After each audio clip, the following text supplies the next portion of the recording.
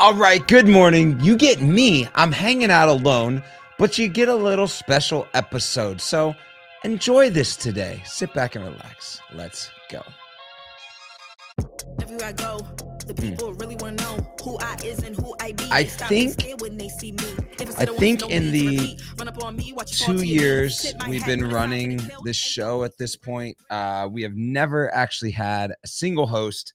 This morning, you just get me because everybody is trying to get back in their seats from all the conferences, everything that's happening all around the country. There's people flying everywhere. Modern Retail Conferences ended yesterday evening, and so I'm hanging out here by myself.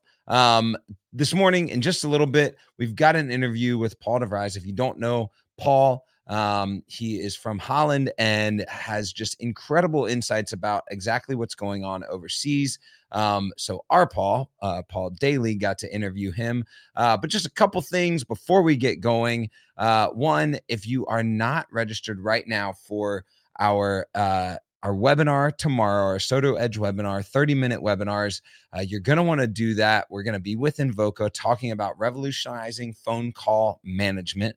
And my good friend, Zach Hendricks, is going to be with us. You can register by going to asotu.com, scrolling down just a wee bit, and the registration link is right there. So that's the big thing going on. Also, if you have been traveling or heard anything or have photos or anything, make sure you're tagging us in them. We want to share them out, share what's going on, the connections and conversations that are happening across auto.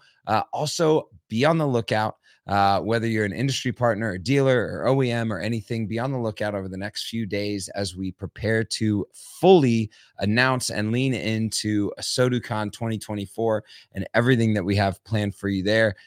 That's going to be incredible. We've got dates. We've got how industry partners can get involved already, ready to just hit the send button. So if you're on our email, make sure that you're paying attention to that.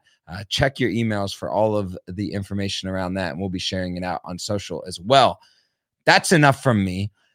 We've got Paul De Vries, a little bit of a conversation diving into the EV landscape in Europe, the agency model, and how dealers over there are starting to look at different verticals for revenue streams and how they're serving other industries with their opportunity for revenue. So I won't bore you any longer with just by myself. Go ahead, check out this interview with Paul De Vries. Okay, I'm standing here with the other Paul that makes me feel taller than I am. But this is basically, if you don't know Paul De Vries, is it De Vries or De Vries? De Vries, yeah. De Vries, see, I got it right. He is basically the Brian Pash of Europe, is what I'm going to call you. So why don't you tell people what it is that you actually do? We've seen each other here quite a few years. Sure. So actually, I want to be the Brian Pash and the David King combined. That's a good combo. So my articles or my content is mostly about online lead follow-up. So that's my history as well. And I'm trying to be better at marketing, but I will never be as good as Brian in marketing. But I want to be that good as David about lead handling. There you go. So why don't you give us a little insight, because the European market is very different than the U.S. market. However, it is also maybe an indicator of some things that are to come in the U.S., and we get to see how the European market handles things like EVs, agency model before, like we really have to field those questions. So maybe give us a little insight into what's happening in the European market and how you see it connecting to the U.S. market. So for sure, in the Dutch market, we are a very small market. So it's a very good market for OEMs to try something. Because if it breaks by us, it doesn't matter. How fun. So you see on the Ford brand, we started the agency model in January, I think. And there you can see that the sales is dropping off like a black slope on the ski piston. So they started agency model and sales are dropping. Are dropping fast because every dealer holding in the Netherlands which have Fords trying to convince the consumer entering the Ford dealership to buy a Ford to buy something else of their stock. which is not a Ford brand, because they want to control the consumer by themselves.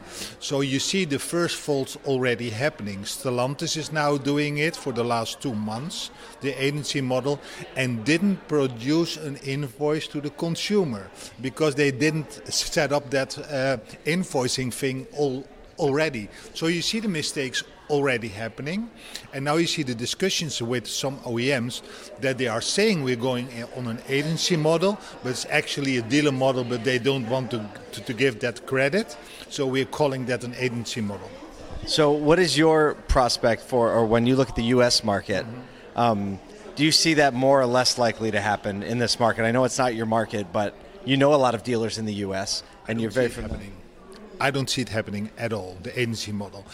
Sure, BMW wants that, sure, Mercedes wants that, and they are calling it an agency, but at the back end, there are some benefits, but they're also sure as hell just a dealer model, but we are going to reframe it. The biggest impact is going to be the EV market. Right, great segue. I was going to make that segue, but you're a professional content creator. No. But the EV market, like we know it, so in the Dutch market, Tesla is outselling BMW in total. So Tesla is selling more cars than BMW ICE or EV. Yes, yes. So there is a shift going on. But what OEMs are talking about for years, that in EVs there is no margin to be made. Yeah? So Dutch dealers, for example, are investing a lot in the batteries, in charging stations, in solar panels, etc. So if they are selling a car, they're selling the solar panels on the car, they're selling the outlet on the house, on the office, they are selling the energy contract as well. And especially one dealer in the Netherlands are selling a lot of Kias and Hyundais. And Kias and Hyundais have the ability to make the battery both ways. So you can put in energy in the car, but you can also sell it outside. So they built their facility with all solar panels. They're charging all the cars at the day to fully load it, and sell the energy at night to the energy company. So they're acting like an energy company, not a transportation company. Because everybody was saying you cannot make money on the sale.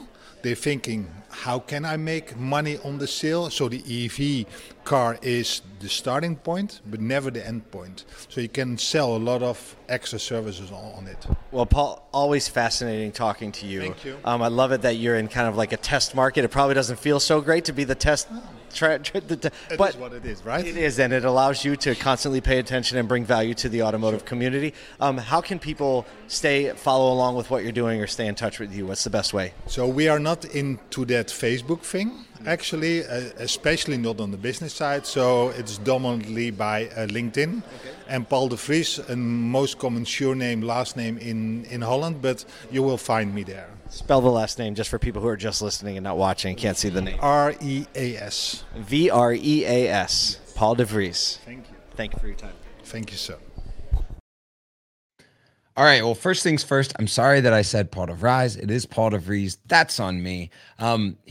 We talk about this a lot here at the Automotive Troublemaker and at ASOTU, is that we have to be looking at, as a dealer population, as an industry partner population, on how do we equip ourselves with the ability to appropriate revenue streams outside of just the sale or service of a vehicle, and to hear that these dealers are looking at themselves not just as transportation companies, but as energy companies, as I think something that we need to be leaning into. And it's really encouraging from my perspective to hear how dealers are handling the new agency model, and how it's just in their frame of mind is just a new dealer model, as opposed to just a full takeover. And that there's been some learnings over the last year in the pain of growth and either the loss or the successes there. So all is not lost. I know a lot of times in our world, we kind of hear what's happening in Europe and we get extremely sensational about it. But this is an extremely measured approach, and just the fact that Paul is in the U.S. learning alongside U.S. dealers means that we've got a lot to learn from each other. So with that said, thank you so much for hanging out with me this morning. Paul will be back tomorrow. The whole crew will be back tomorrow. We're heading into 2024, gearing up for the year end. I hope you're gearing up to serve some customers today.